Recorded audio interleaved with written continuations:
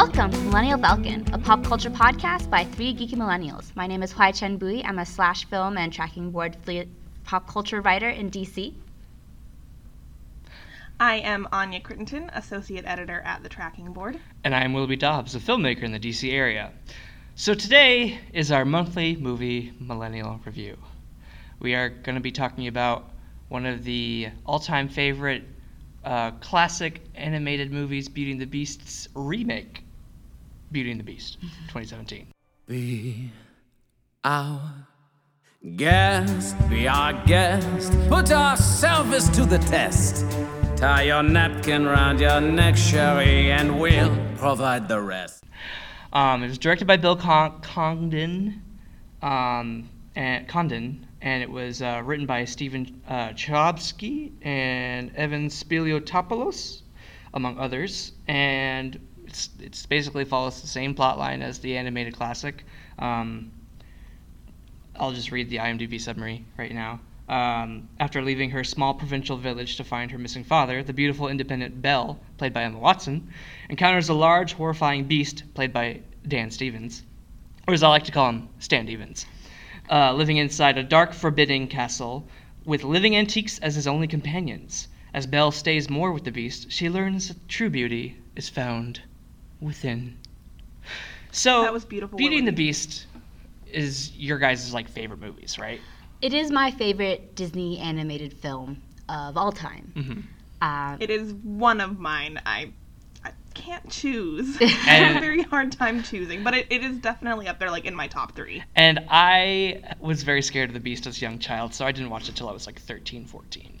Mm-hmm. So it never really, if I had to list my top 5 beauty, animated Disney films, it would probably be number 6.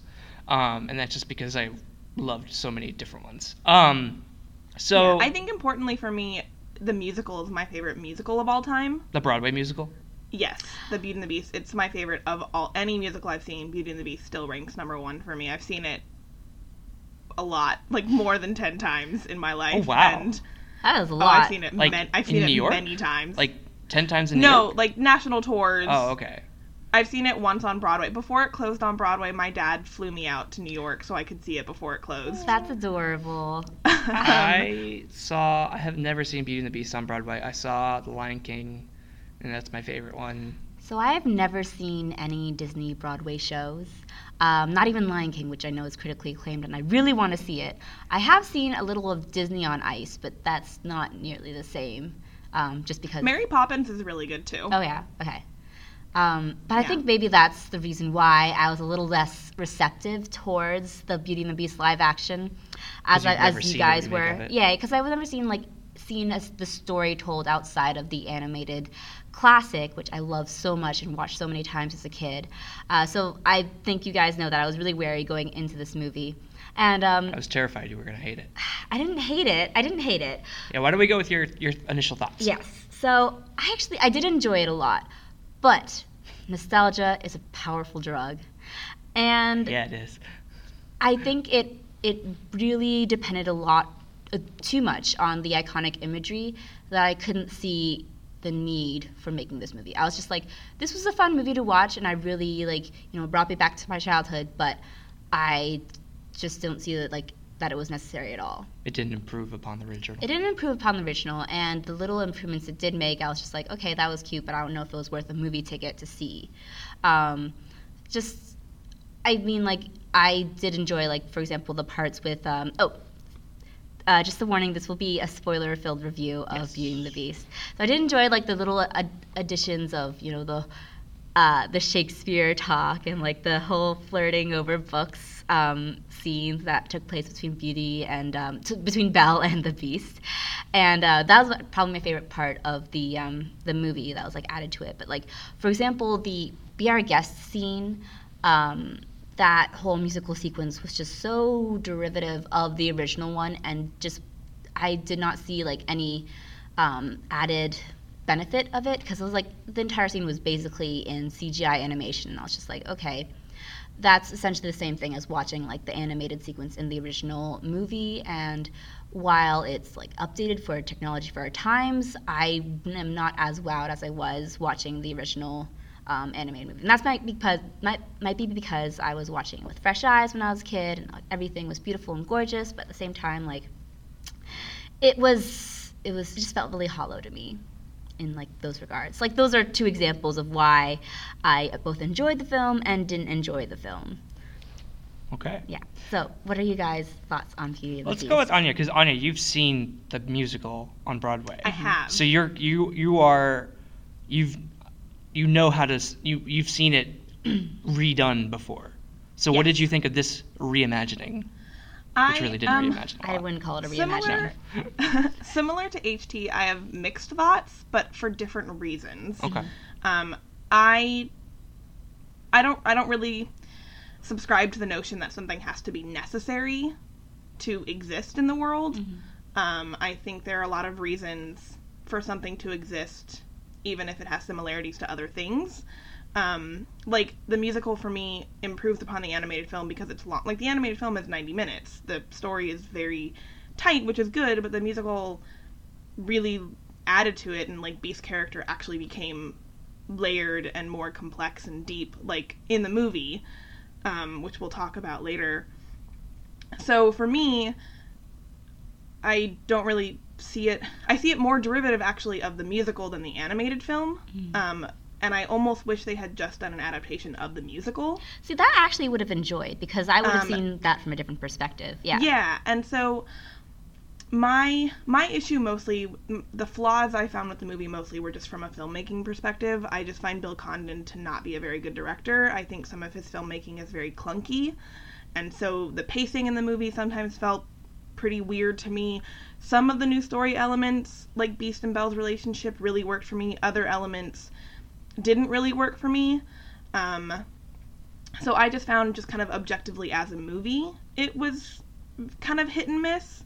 And I do sometimes wish they had just done, they felt like they were torn between being the animated film, the musical, and its own thing, and it never really committed to one or the other, so it was kind of a mixed bag.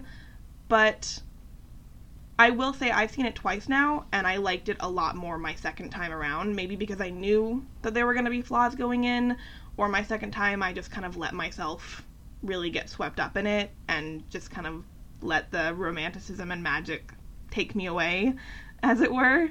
So I think it's better on a second viewing. I think it's not perfect, but I still really enjoyed it. And I'm kind of focusing only on the things I really loved right now, so I sound like I love the movie so much. No, I think but you it had a does good have balance. flaws. Yeah. Yeah.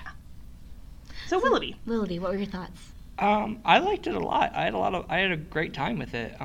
I thought LeFou was one of my favorite characters. I thought he was really fun. Like, he was kind of like, he did asides to like other characters and be like, and just like, he was kind of like that.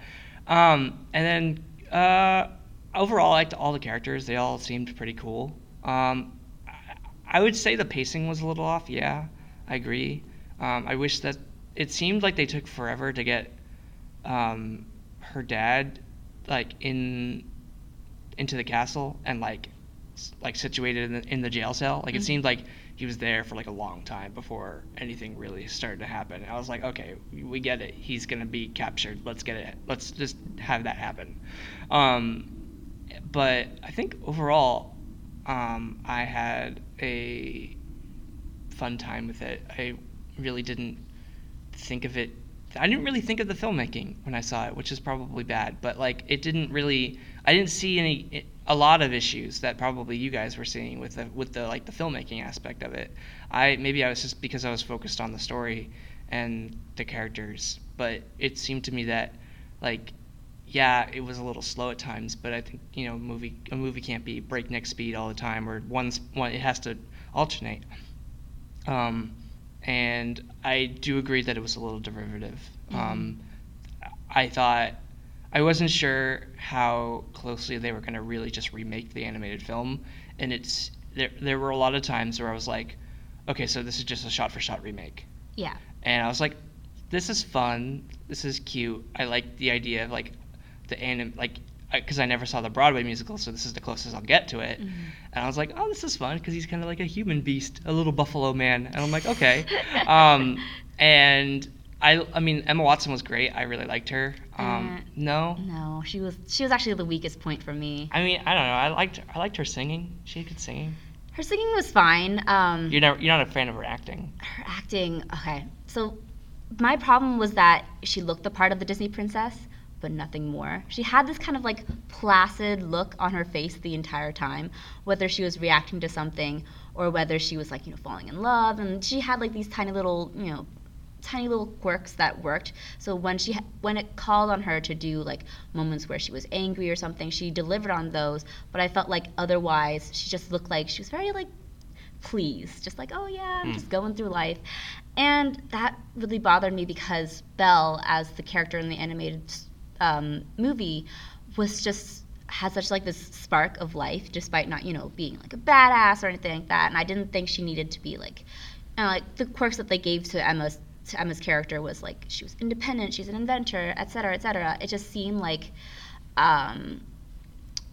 making up for the fact that she didn't really have a personality. I was missing that spark that I really loved in the original Belle. Like, for example, the scene in which she rejects Gaston. In the animated movie, it comes off as so playful and funny and just kind of like really, I don't want to say the word sassy, but like really like sassy and that kind of stuff. But in this one, it just kind of played off as her Awkward. Kind of awkward, and also just like her kind of being like, oh yeah, I don't really want to be here, and very, very subdued. I did not think that it played very well towards like, I guess my idea of Belle, but just like this sort of neutered version of Belle that I'm seeing on like through Emma Watson's character. That's kind of like how I saw it. I somewhat agree. It's frustrating because I love Emma Watson. Mm-hmm. I love her so much, but she's not the best actress in the world, honestly. And while I think that she gets Belle, because she sort of is Belle in real life. Yeah. There were moments where I liked her, but then there were moments where she just sort of fell flat, like you said, HT. And I think it doesn't help that her co-stars just kind of outshone her. They were so good. Mm-hmm. So, since we're diving into Emma Watson's performance, should we just jump into character and performance, and then we can get to kind of plot and theme? Yes, let's do that. I'll just wrap up by saying I liked the movie. All right. So can I just talk about Dan Stevens? All right, we're giving you. All right, starting the timer here. Starting with 90 seconds. How many times? And go. Because we've talked about our one lead, and our co-lead is Dan Stevens as the Beast, who, as we know from last week, I am currently on a bit of a Dan Stevens kick. Something like that. And I just think he was so good as the Beast. I think this was really his movie. I've seen a lot of people actually who say this telling of Beauty and the Beast would actually be more interesting from the Beast's point of view, just because his character is so much more fleshed out in this one, like it is in the musical. And I thought sometimes the CGI of the Beast was a little stiff, and I think that's because it was motion capture instead of just straight animation like it was in the Jungle Book. But I think he really brought like a good personality to the Beast, and he was just so complex and human and funny. Like, I love when the Beast is funny. He's really sardonic. And he has that line about, like, I haven't read all of them. Some of them are in Greek. When they're in the library. It's so good. Line. Yeah. And I love that he knew how to read, because I thought that made a lot of sense plot-wise. Like, he was like, I had an expensive education. That made so much sense. Yeah. It makes sense. Yeah. Yeah, and I think the movie really hit some high notes with his relationship with Belle, like you were saying, HT, when they were, like, walking through the grounds reading and talking about Shakespeare. It was very cute. It's poetry. And so I just think this was his movie.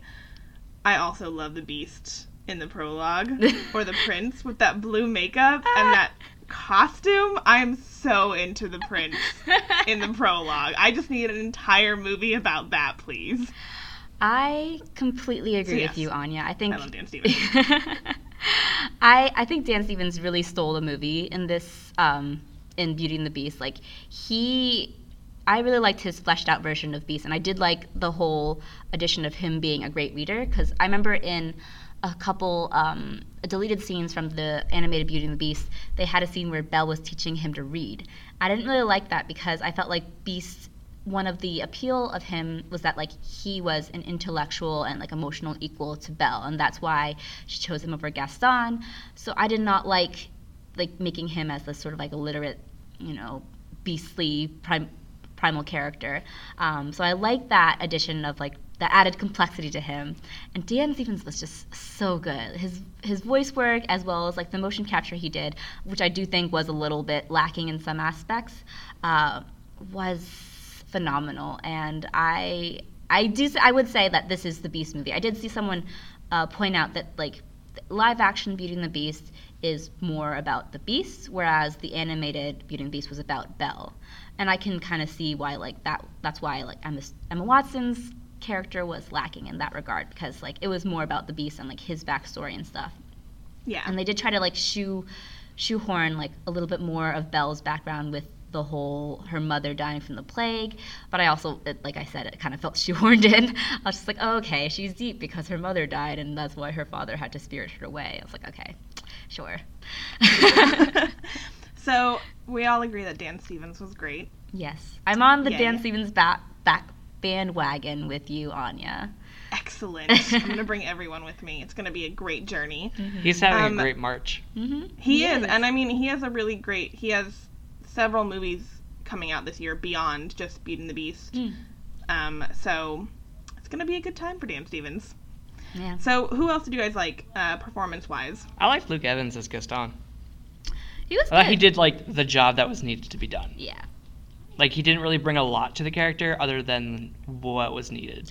I think he was actually more likable than the original Gaston, because he wasn't as like brutish and kind of cartoonish as the animated version.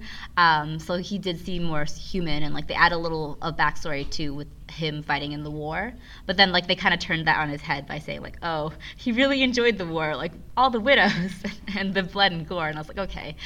So it did seem like the way they made him reprehensible was a little bit more human, a little bit more complex than like the way they did Gaston in the animated version. So I did like that. He seems scarier by the end to me as well. Just like the way he kind of... I didn't love his little subplot with Maurice, which we can get into with like the plot. That was the part of the movie that really dragged for me, as much as I love Kevin Kline. But I will say, after that whole thing happened and just like him leaving Maurice there and then like going to the tavern and basically like gaslighting him and like turning the whole town against him and starting this whole mob, which happens in the movie, but just like the way Luke Evans did it was, for me, it was very scary. Like he really brought that kind of terror to Gaston as like, this is a real person. Yeah, there was a lot of Trump's America happening at the end with like him describing like how terrible this beast is and like putting fear into the hearts of these mob to like get them to be on their side and like turning, basically any negative quality that this beast could have, he like amplified it and got them rowdy and roused up, and they started chanting, and they were like, it was a lot to take in this current political climate, I feel like.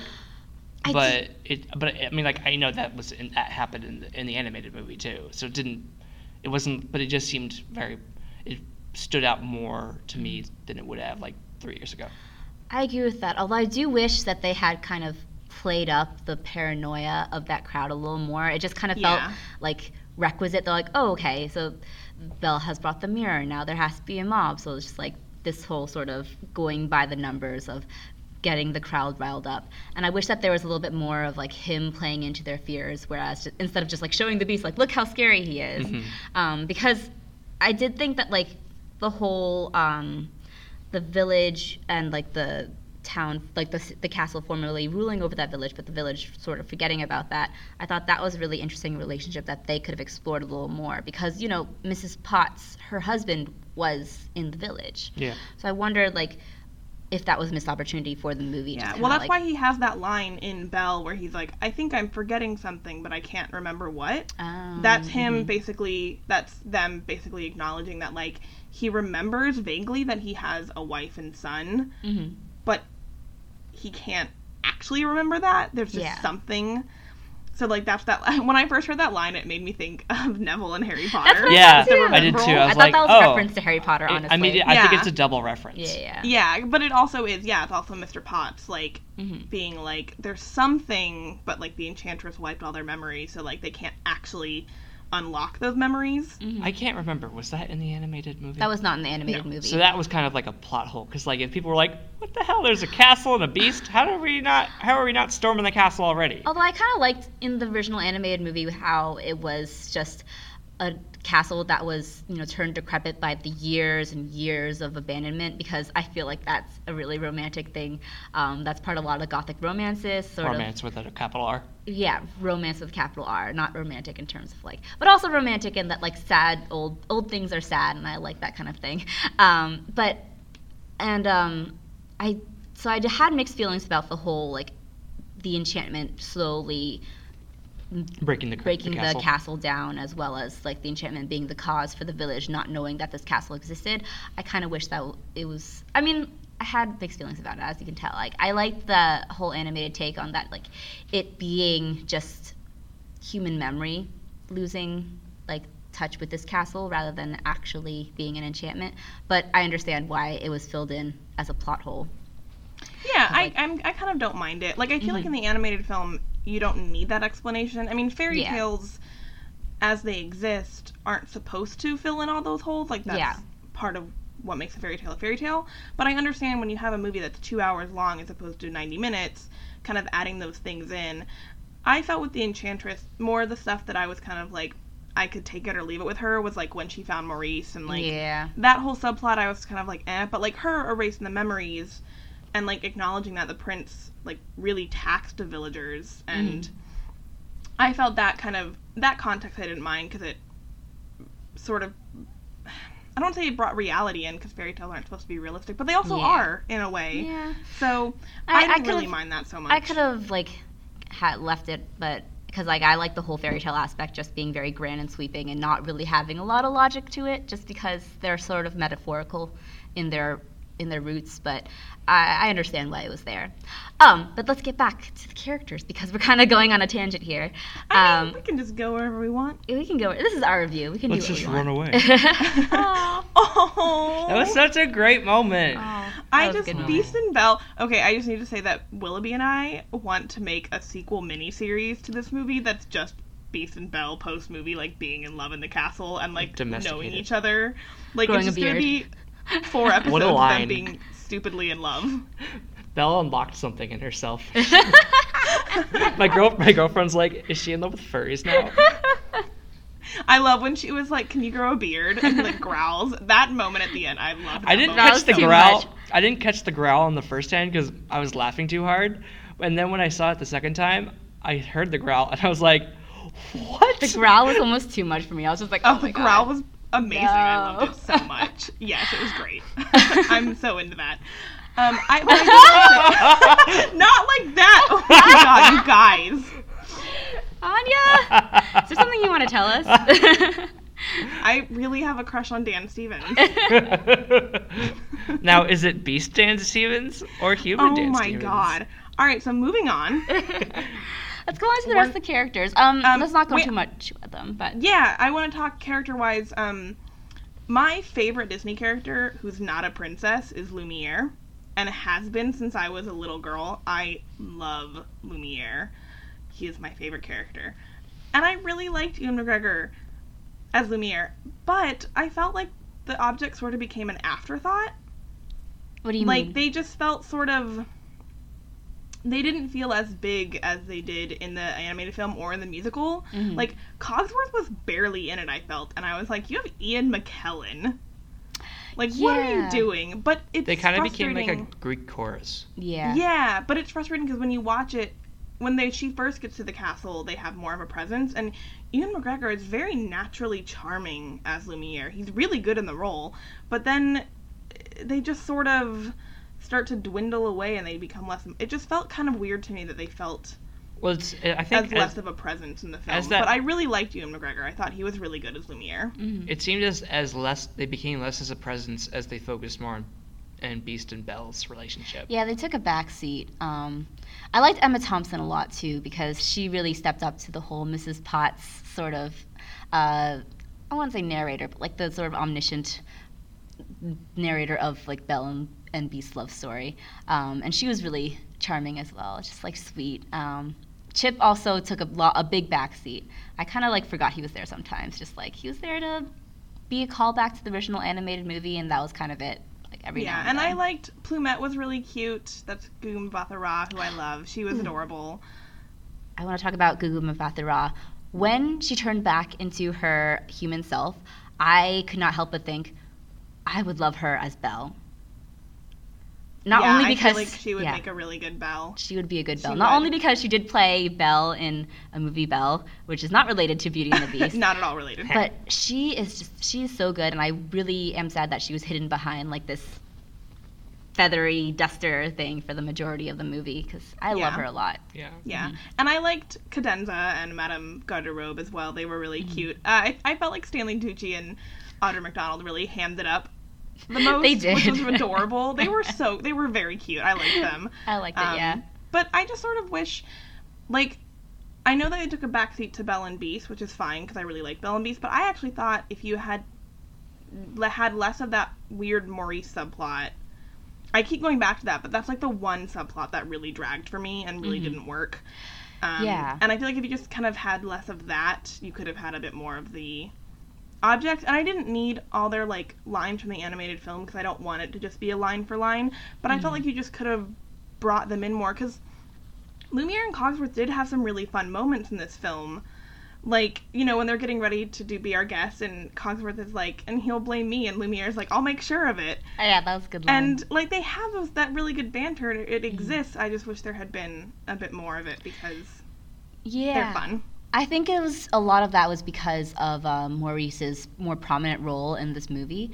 Like, Kevin Kline is great, but he did take away a lot from, like, the momentum of the Belle and Beast story, I felt like. I agree. I did like, I will disagree with Willoughby on that. I liked the intro, in which, like, it kind of built up to him going up into the castle and, like, you know, meeting and, like, finding out all the things about this enchanted castle. I did like, especially the part where he leaves and plucks the rose, because I don't remember that being a really big part of the animated film, but I remember like that really being a large part of the original fairy tale. I was gonna say, yeah, that's not in the animated film, but that is part of the original fairy tale. Yeah, I did which like I that. liked. And I will say, I agree with HT. I actually liked how long it was Maurice's intro to the castle, because that's our introduction to the castle. Because when Belle goes, we don't get to see really the castle because she's going straight for her father. She's making a beeline for her father. So like.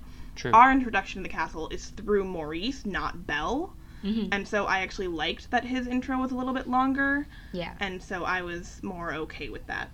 And I like that it's also very referential to like Gothic romances in general. Like the build-up is always really long at the beginning, and it's all about like establishing that mood and that atmosphere. So I did like that. That was part of it as well. And the shout out to the original Jean Cocteau movie when Maurice sees the like the lamp outside the door, and he like looks up at it for a moment, and he's like wondering how it works and how it's lit, and that is like a direct reference to the original Jean Cocteau Beauty and the Beast movie, which is gorgeous, by the way, and you should see it if you ever have the chance. Yeah, I think I wanted to get to the Beauty and the Beast part.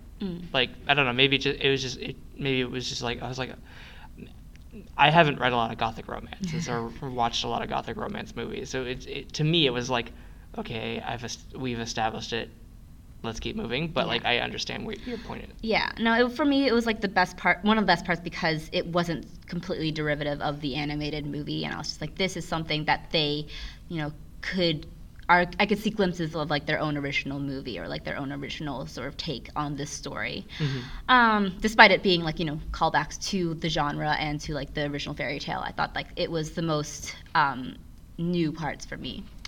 So Maurice, what did you guys think of him? Did you think that like his extended role was fine, or did you think that like, yeah, Anya thinks it should be cut off a little bit more, which I agree with? I liked the characterization. I liked that he wasn't crazy old Maurice.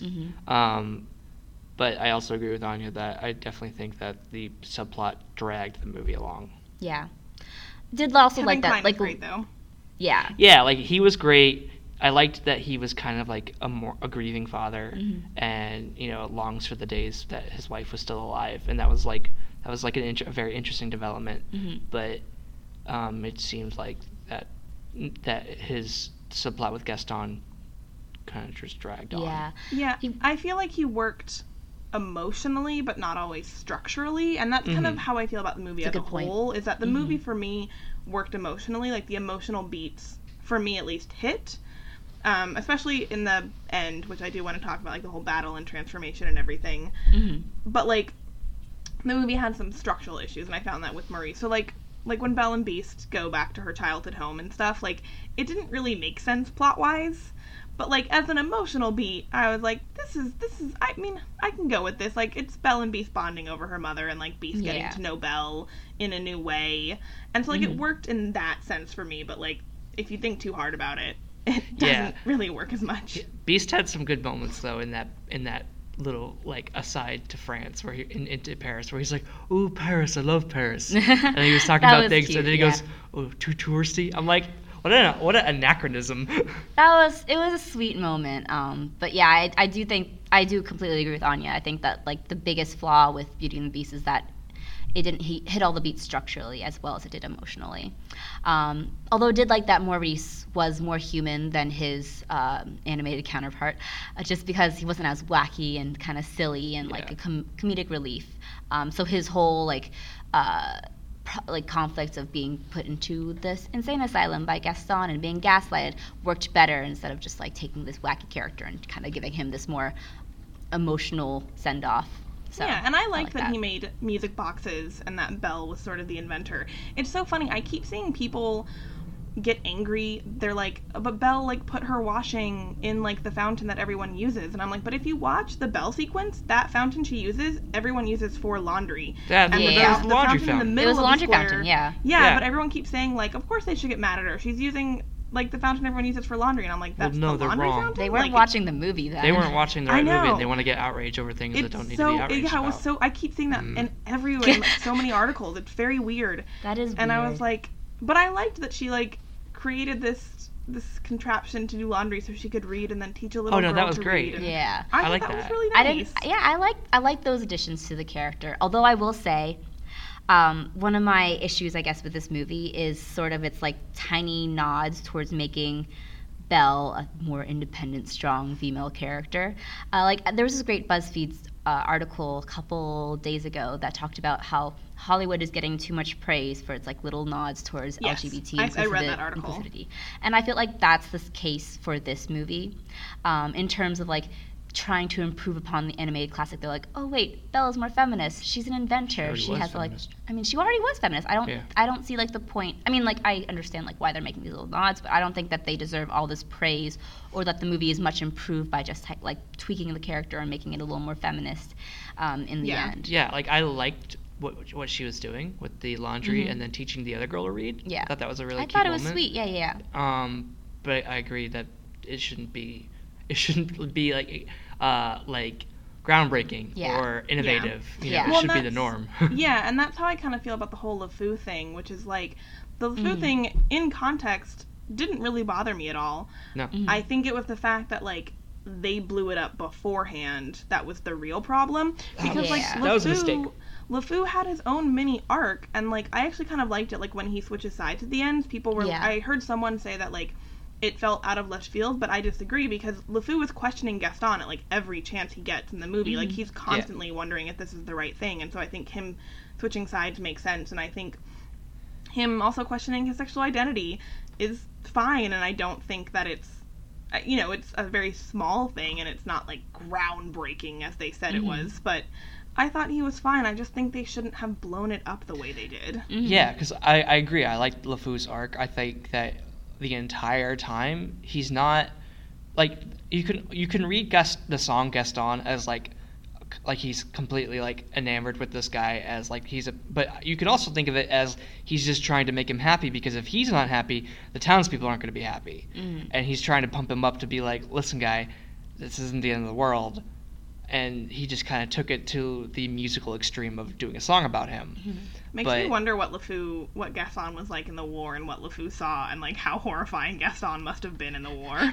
Yeah, and I like that LeFou had that one line in the Mob song where he's like, "Yeah, there's a beast, but I think we unleashed the real monster." I can't remember if that was in. Yeah, that was in the Mob song. Again, I haven't seen. And that's a new line to the song. Yeah. That's a new line. That is. That wasn't in their animated movie. Oh, okay. I did like that they gave LeFou his own arc. I did like that he wasn't just an Iago type character like he was in the animated film. Gilbert Gottfried as LeFou would be amazing. But so I won't say I have an issue with like his LGBT arc. I just think that like it's interesting that they take a character who was already coded gay and made him explicitly gay. I don't think that like there's anything wrong with that because like it makes sense, but it also I agree with Anya. They shouldn't deserve all these accolades for It's just almost like making they're staring a character. into the skid. Yeah, they're staring into the skid. They're making a stereotypically sort of gay, poofy character already, like just explicitly interested in men, which is fine. I mean, it's just like. I feel like it would have been better if they just hadn't said anything and we all just went into the movie and it just happened. Yeah. Yeah. Like the fact that there was like all those like headlines with like Disney has exclusively gay moments. I'm like, calm yourself. Exclusively gay. I know. It's terrible phrasing too. It is terrible phrasing. And it's like, I don't have an issue with like like effeminate or like over the top like gay male character because that is a legitimate identity. It's the problem is when that's the only type of gay male character you see in media, I agree. which luckily is what we're not really getting anymore. Not every character anymore is Jack from Will and Grace. Like we're getting a more diverse spectrum of gay male characters.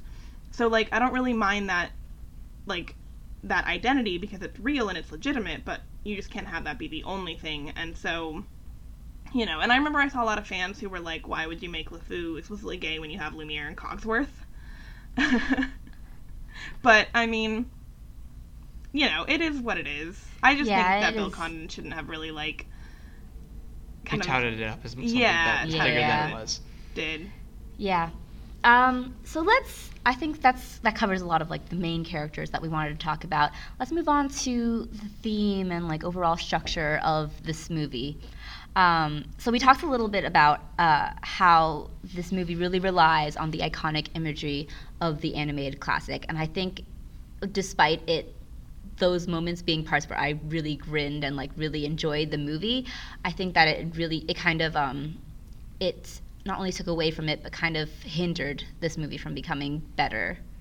For example, one scene other than like the Be Our Guest scene, the finale where Beast finally turns into a human, and they basically do shot for shot that iconic scene in the animated classic where he, stands up and you see him from his back and he's like looking at his self and like he turns around and it's like this big cathartic moment, a big euphoria and like a eureka moment, and then you like zoom in on his eyes, and that was never really a moment that was quite like his whole like his eyes being the same was never really quite as explicit in like the live action movie as it was in the animated film, like his eyes being like the same.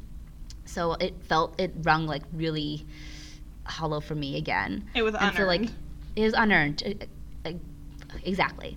So I think that like those moments, despite like really tapping into my nostalgia and me really enjoying like reliving in my childhood, I just did not think that.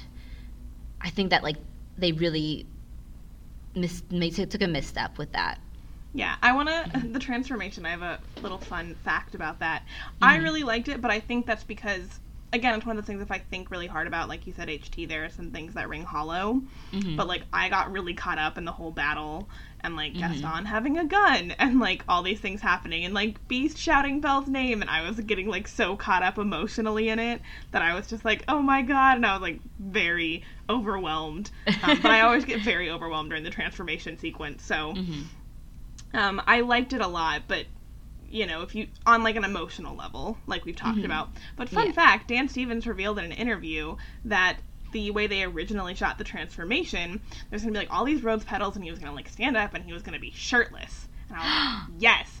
And then they showed it to audiences. They did like a test screening to audiences, and moms were like, if he's naked on top, he must be naked on the bottom, and I can't have my children seeing that. And so they changed it so he was clothed, and I'm so angry that I was robbed of that. I just wanted to hear that. He revealed that in an interview, and I was like, I cannot believe this. I have a question. What? Are the clothes enchanted too? Because they were bigger when he was the Beast, and then smaller when he was regular Dan Stevens size. See, they missed out on that because in the animated movie, they were bigger. They were too big for him. Because he was wearing the same exact outfit that he was wearing, but it looked normal. Yeah. And I was like, okay, so all the clothes just got bigger? Or what happened here? I mean, the Enchantress was right there. She probably was like, transform, including your clothes, so your clothes fit. Like, she probably made sure they fit. I mean, She there's was probably there. some weird loophole about that, but that bothered me. I was like, wait, it shouldn't have worked that way. Oh. Also, the clothes on the Beast. This is a point, a very minor point, but the clothes on the Beast did not look real. They never looked real to me. Yeah, well, he was also a very giant CGI motion capture monster. I mean, Dan Stevens himself was wearing a suit. Yeah. And stilts. They could have had him worn clothing, and then they could have just animated around the clothing, which I don't think they did because during the Beauty and the Beast dance, that blue getup did not look real at all. Yeah. Me. But that's a point that's like a filmmaking point. Yeah. But that was just something I noticed, that it was like these clothes never looked real. No, I agree with that. I think the technology still has a little ways to go in terms of like making it look completely real. Well, the thing is, Dawn of the Planet of the Apes did such a well job. Oh, that's true. Oh man, The Dawn thing of is, the Planet of they the did Apes. motion capture really well. Yeah. So They- you can't say the technology is not there. They really animate just like emotions and eyes so well in Dawn of the Planet of the Apes, Yeah. which I feel like could have been used a little bit more in this movie. It's the production houses aren't sharing their info.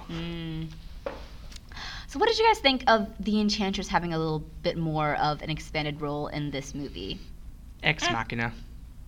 Yeah, I A didn't. little bit of a Deus Ex Machina. I did not like her showing up at the end during Belle and Beast's giant reconciliation scene. Like Gandalf I was just showing like, up at the end of a battle. It was. I was just like, why are you here? Why are you interrupting this moment? I did She's not third like. wheeling. I mean, like also, you know, they have this wider shot of both Belle and Beast and like the Enchantress in the corner. I feel like it really took away from the emotional impact of that scene of Belle finally realizing her feelings and affection for the Beast and telling her big "I love you" moment. I think that also like it wasn't as well acted by Emma Watson, so I was just like not really in that scene as well.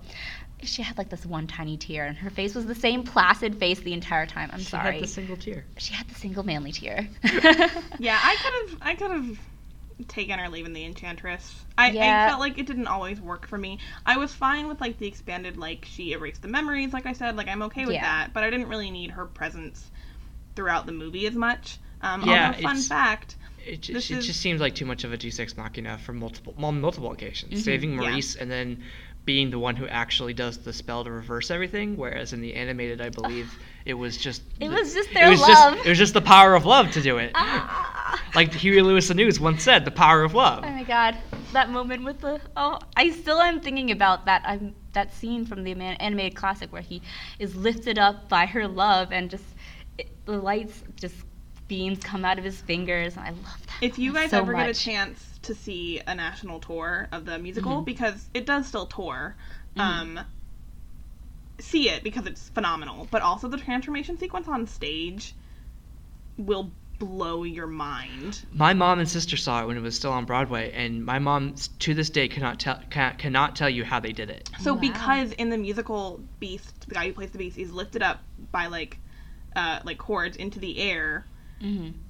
He never once leaves the stage. Never does. And he completely transforms just mid-air. And, like, there are strobe lights, so, like, it's somewhat dark, but, like, there's still, like, light on him, but, like, he sort of, it's like is when spinning Mufasa around. dies in The Lion King. Yeah, he's, like, spinning around, and then by the time he has his feet on the ground again, he's completely human. There's, like, no trace of his costume or makeup.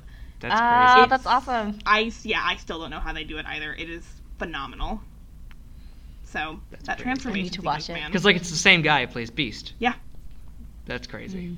Because they could easily have been like, we're just gonna get a stunt guy who's a little bit smaller. Nope, it's the same guy, because he immediately starts singing afterwards, too. Oh. Nice. Yeah, it's very...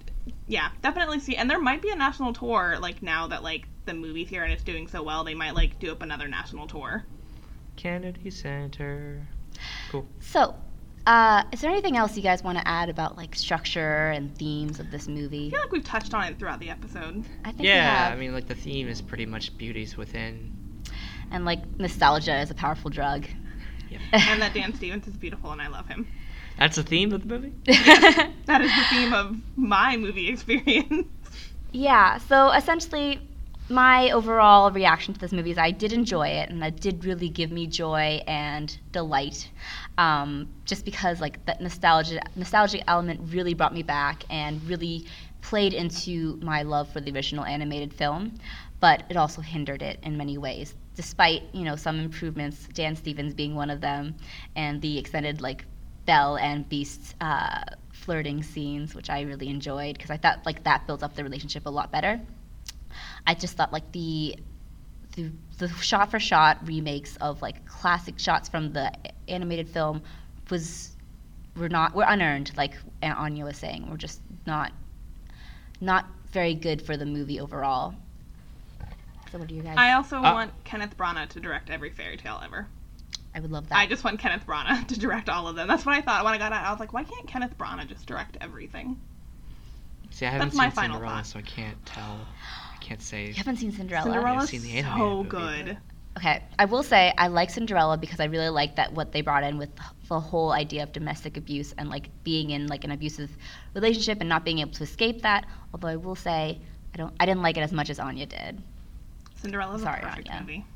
So I can't attest to Kenneth Branagh. Granted, he did amazing wonders with Thor. Those Cantadangles. Love those That Cantadangles. Dangles, yes. I cannot watch them now without seeing those Canted Angles. But yeah, I mean, basically, I agree that the movie has flaws, particularly with Maurice's character's subplot and the pacing issues and the Beast not having real clothing. But otherwise, I like the movie and I'll probably buy it on Blu-ray. I will definitely buy it on Blu-ray just to watch Dan Stevens all the time. I'm like, can I get that alternate transformation sequence in my deleted scenes? That would be amazing if they included it. Yeah, Disney including that one. So, to wrap up our episode, let's go around and give our ratings out of 5 stars for Beauty and the Beast 2017. Willoughby. I'm going to have to give it 3.5 stars. I will give it 2.5 stars. And I'm going to go with Willoughby and give it 3.5. All right. So I let- think that's an average of what, 3.25? 3 stars. Okay. All right, 3 so stars. That's not bad. That's The Millennial Falcon gives Beauty and the Beast 2017 3 stars. out of 5. 3 out of 5 stars. All right. All right. Let's move on to the last segment of our episode. I really, really, really, really, really like you. But I need to tell you something. All right, Anya, since this was your big Dan Stevens week, why don't you give us your really like? I really wanted to have a Dan Stevens really like so I could just keep it going, but I don't. But he will make a comeback. He will. So my really like this week is a movie trailer. Which movie trailer? The Justice League, obviously. I was about to say. No, I'm kidding. That trailer was garbage. That trailer was so bad. Yikes. Stop, Zack Snyder. Stop. The trailer I really liked this week was 3 billboards outside Ebbing, Missouri. Which, have you guys heard of this movie? Wait, I think I have, but I did not watch the trailer for it. I don't know anything about it. The trailer came out this week. It's from the director Martin McDonagh, who did In Bruges and 7 Psychopaths, which are 2 movies that I really love. And so this is his next movie. And it's about a mother who's played by Frances McDormand, and her daughter was killed. We don't know how long ago or what, but the police haven't found her murderer yet. And so Frances McDormand's character decides to take things into her own hands. And she basically puts text on 3 billboards outside their town that's like, what are you doing, police? You haven't found her killer. Like, and it devolves into this whole thing of her basically taking justice into her own hands and like sort of tormenting the police about why they haven't done anything. It's a dark comedy, like his other two movies are. Mm-hmm. But I was cracking up throughout the entire trailer. And it's a great cast. It's Frances McDormand, Woody Harrelson, Peter Dinklage, Sam Rockwell. It's really fun. And I also just realized I can be very picky with my comedy. Mm-hmm. And comedy is that one thing that I can become kind of an elitist jerk about and be like, this comedy is dumb and I don't like it. I'm very picky with my comedy. But one of the comedy styles I do really love is that kind of dark, irreverent humor. And that is what he does so well. In Bruges is one of the funniest movies I've ever seen. I absolutely love In Bruges. Yeah. And Seven Psychopaths was also really good. So, 3 Billboards outside Ebbing, Missouri. The trailer came out. Definitely go watch it. It's really great. And I'm very excited for this film. I just keep thinking of the title 3 Meals for Sister Sarah. I've never heard that title when in you my keep life. saying it's a Western that Quentin Tarantino used music from in Django Unchained. Oh, I did not know that. There you go. All right. I will go next because I get the feeling that Wilby might use this as his really like, so I'm going to get ahead of him. I have a backup, so don't worry. Okay. So, my really like this week is the Super Flash musical. I knew There it. it I is. knew it. That's why I didn't pick it. That's why I have a backup. And that's why I did not pick it. Sorry, Willoughby. It's I fine. sniped it from you. I'm going to talk about it, though. Yes. So Supergirl and The Flash had their much anticipated musical episode crossover, bringing back Darren Criss onto our TV screens as the Music Meister. And into our hearts. And into our hearts. I really missed seeing him on TV. I realized that after watching him just like in that brief clip on Supergirl. I was just like, man, I miss Darren Criss. He is just so good and charming. But he didn't get to sing that much in this episode, which is a real loss. But it reunited 3 Glee co-stars. Although I don't know if Melissa Benoist was on at the same time. No, I don't think at the same time as... Yeah. Maybe as Darren Criss, but not Grant Gustin. Yeah, because Darren and Grant Gustin played sort of love interests. And Well, like rival gang members. Yeah, rival gang members. Grant Gustin was kind of that guy who tried to steal Darren away from Chris Colfer's character. Chris Colfer's character. Wow, he did a rendition of Smooth Criminal with... Oh, what's her face? Naya Rivera, her character. This is impressive. You guys are telling me that you guys watched Glee beyond season 2? I I watched watched it until season 4. I watched season 2 of Glee, and then I stopped. Like, I just kept up to with it because season it was there. But yeah, Impressive. No, I did not watch that far, but I remember didn't when get to Grant Gustin was introduced. I did not get to the part where Melissa Benoist was on Glee, though. Okay, so she was pretty far in then. Yeah. Anyways, it was a delightful episode, but far too short. It should have been a 2-parter at It least. should have been like the rest of the season. Yeah, honestly, like I did like Music Meister's role in it, but I didn't like that it was set in like a dream world in that sort of 40s aesthetic. I could have done away with it. I was just like, you know what? I would have been fine if Music Meister just kind of changed their real world and made them all sing for no reason because Like Buffy. like in the Buffy musical episode, they have a villain like Music Meister whose power is explicitly that. They should have used him in that regard. Mm-hmm. But you know, I enjoyed it. Melissa Benoist and Grant Gustin have such great chemistry and they're so delightful together. Rachel Bloom's original song for them, Super Friends, is so cute. I've rewatched that scene multiple times. I bought the soundtrack and I've listened to Super Friend about 900 times. I wish there were more original songs. There were only 2 original songs in that episode. So they kind of squandered a lot of potential for it, but it was still just like so fun just because it was great to see the Flash lighten up again because it's been so dark and gloomy for this entire season. And Kara is just great with... Ray of Sunshine. She's so great, yeah. And the two of them on screen, I can watch them just do whatever for hours. Yeah. Like, they have such great chemistry. They do. It's so it's so fun. Just real quick, shout out to the fact that Iris had 2 dads in this dream sequence. It was so Yes. great. But also shout out to Jeremy Jordan, the best singer of the entire cast. I will argue this. He is the best singer of the entire group that sang in this episode. Jeremy Jordan is the best. I love him. I just won't wanna disagree say with that. you. I would Jeremy disagree. Jordan is the best. I might push Jesse L. Martin as a better singer. Yeah, well, but he was in Rent, yeah. Yeah. Jeremy. Oh, I'm just is just nodding her head, is shaking her head. But I and think saying- we can all agree that the movie musical episode was great. Yes. And far too So short good. for our own liking. Agreed. So Willoughby, what is your really like for this week? Well, Your backup really like. My backup, but it's still ultimately a great really like, is I'm rewatching Mad Men for the first time since the finale. So it's been a couple years. And I'm reading it with Matt Zoller-Seitz' book, Mad Men Carousel, The Complete Critical Companion. So it's basically all of his Vulture recaps compiled into one book. And they're edited with footnotes and endnotes that give you backstory on like what was happening in the 60s at the time, products they were referencing, news events they're referencing, and then endnotes that reference things that happened later in the season. And the cool thing is that the carousel is spoiler free, so you can read the first recap where they really start to talk about who is Don Draper, and you won't be spoiled by the fact that he's not really Don Draper. Spoiler alert. And they but you can also read it with the endnotes that talk about the things that do connect to the end and spoilers.